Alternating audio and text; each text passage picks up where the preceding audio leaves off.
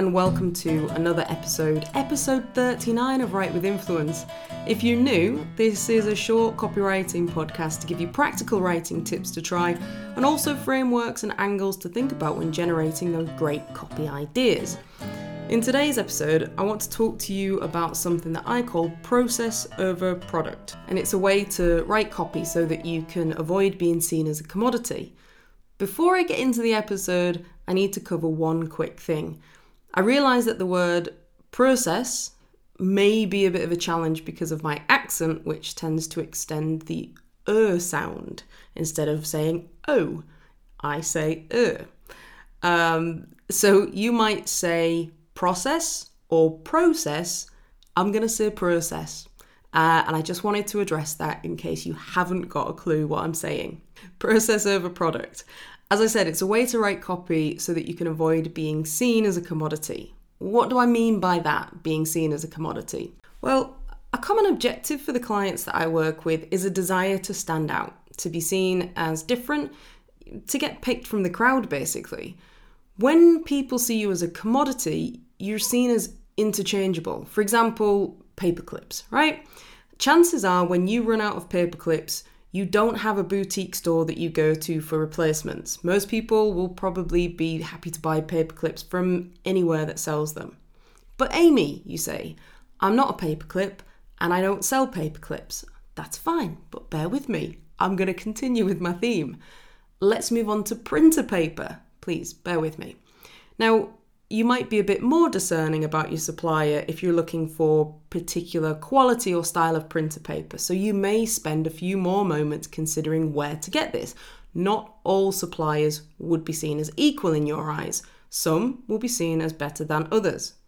Now, if we go up the scale of expense and then think about your computer or your laptop, you're probably even more discerning still about your supplier. You probably did research, read reviews, and went with a reputable brand supplier rather than, a guy in a market stall flogging laptops. Some products are more likely to be seen as a commodity than others, but it can also happen to businesses and service professionals as well. And the thing is, when you're seen as a commodity, quite often people make a decision based only on price. If we go to the paper clips, I'm just looking for a cheap paper clip, so I'm going to buy the basic one. When I start looking at computers, it's going to vary depending on what I'm looking for, what I need. And for those things, the more things that match my need and the more things that I value, the more money I'm going to spend. So how does it work for businesses or service professionals? Well, you don't want to be seen as interchangeable with another supplier. And the reason for that is if your prospects see you as your business as interchangeable, if they believe that anyone with your title or business description can do what you do, then, as I mentioned with the paper clips, the only difference tends to be price. And then the person with the lowest price tends to win, and that's not usually where most people want to be, being the cheapest in the industry and getting business based on that. Sometimes I will get occasionally inquiries from large marketing or advertising agencies that are looking for copywriters, but they're just looking for a copywriter. And usually you can tell in the email, there's no personalization. It's not, hey, Amy, we want to work with you. It's just, hey, we're looking for copywriters. We need a bunch of them. And I know straight away that that's not going to be a good fit for me because they're just looking for any copywriter. They're not looking for me. And so they're probably going to not pay as well. They're probably going to be looking at, we need a bunch of copywriters and we need it on the cheapest rate. The flip side of that is when I get a client who comes to me because they've taken a course of mine, or they're familiar with the podcast or content that I've published online, or they see me speak at a conference, and they just tend to be a better quality of client because they're not looking to work with anyone, they want to work with me. And this is partly down to what I call process over product. And I want to talk to you about how to apply this approach to your copywriting. Product copywriting tells you what something is. If you're a plumber, it would include the areas you cover, whether you do central heating, boiler fitting, etc. Now, product copywriting is important. We do need those details. But if you only have product style copywriting, you risk becoming a commodity. If I'm shopping around for a plumber and I see two people with the same product info, how do I choose? Probably price, probably checking out reviews. The The problem with product copywriting is that it doesn't show why you're different. And it can also cause some problems in your copywriting as well. So if you remember back in episode 33, Marketers Cannot Live by Copywriting Phrases Alone, we looked at how people who lean too heavily on generic copywriting tricks and techniques, rather than digging into what makes them unique, and how they tend to write copy that is fluffy and vague. Let me give you an example. I saw a landing page recently that was aimed at attorneys who wanted to scale their practice and work more productively in doing so. The offer, it was a free download, it was a productivity roadmap, and the copy to encourage people to sign up was pretty generic. For example, it included phrases like, get everything done without working long hours, work smarter, not longer, work less, make more money. And it sounded like every other productivity promise out there, and as such was pretty easy to ignore. And it was also using a lot of common copywriting phrases like using numbers. So it was 5 success hacks. Hack is a very common copywriting buzzword used these days because it suggests an unorthodox way of getting results faster with minimal effort. But what this landing page lacked was any kind of specific details. There was no reason as to why this productivity roadmap was different to any other productivity advice freely available on the internet.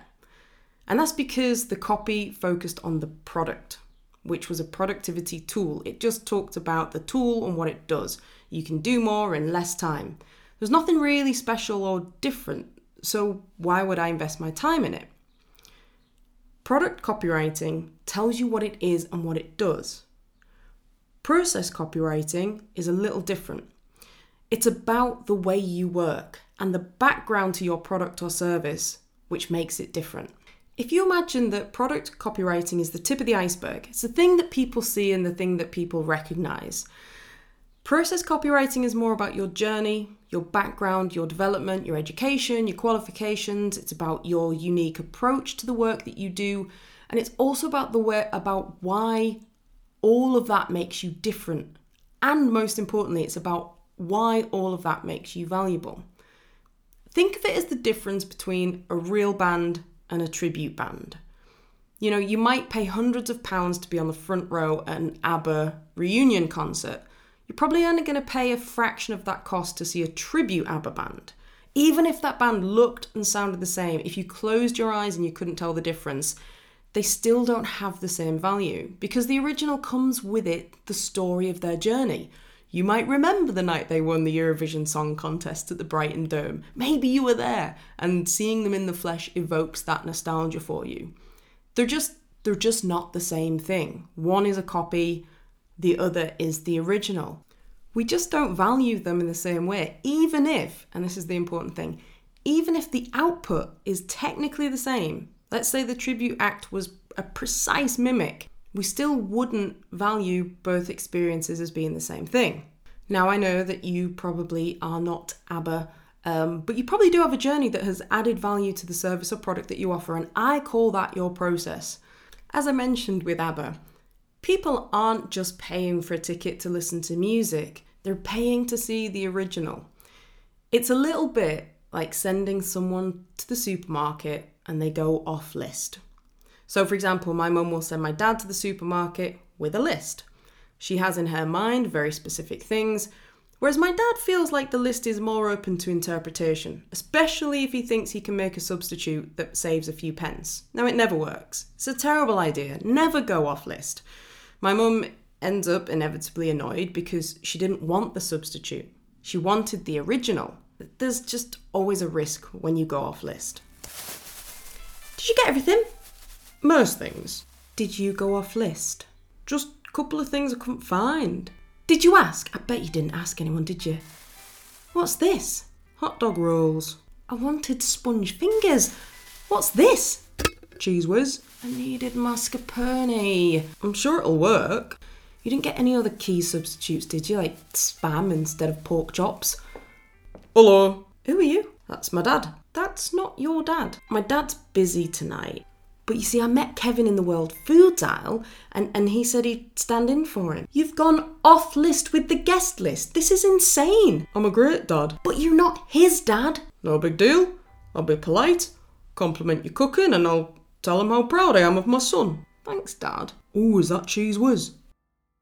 Okay, so you want to show prospects that you can't just be substituted for someone else. One way to do that is through process copywriting. And I want to give you a couple of ways that you can apply this when writing your copy. The first is your background. One way to differentiate yourself from the competition is the investment that you've made in your training or experience. If you are looking for a designer, for example, you may be more inclined to pay more for someone with 10 years experience and hundreds of different clients than someone who's just qualified. So here are some things I want you to think about to include in your copy when you're talking about what makes you different. The qualifications that you have, or the training that you've taken, investments that you've made in your learning. The number of years, but also variety of experience. Have you got experience working in different situations or disciplines? If you're a hairdresser, do you have experience of colouring as well as cutting, etc.? The number of customers that you've worked with is also relevant and valuable. And your real life experience and trial and error. Whilst I wouldn't say you necessarily need to talk about your mistakes, people will pay more to learn from someone who has discovered what to do if and when things go wrong, rather than someone that just knows the theory. Any awards that you've won, or any media mentions, or any kind of public spotlight that's been shone on you or your business, that's all valuable and all adds credibility in the eyes of your prospect. And if you're in manufacturing, then perhaps previous development or previous models. Can you show that you're constantly building and testing and improving the product that you have? All of this comes together to build a picture of credibility, and it also starts to show that you specifically have a background that makes you well positioned to do a valuable job. So if we look back at the download that I mentioned, the productivity tool that was aimed specifically at attorneys but lacked any kind of specific language, I would want more detail around who was giving this productivity advice, or hints of what they have seen working specifically for attorneys.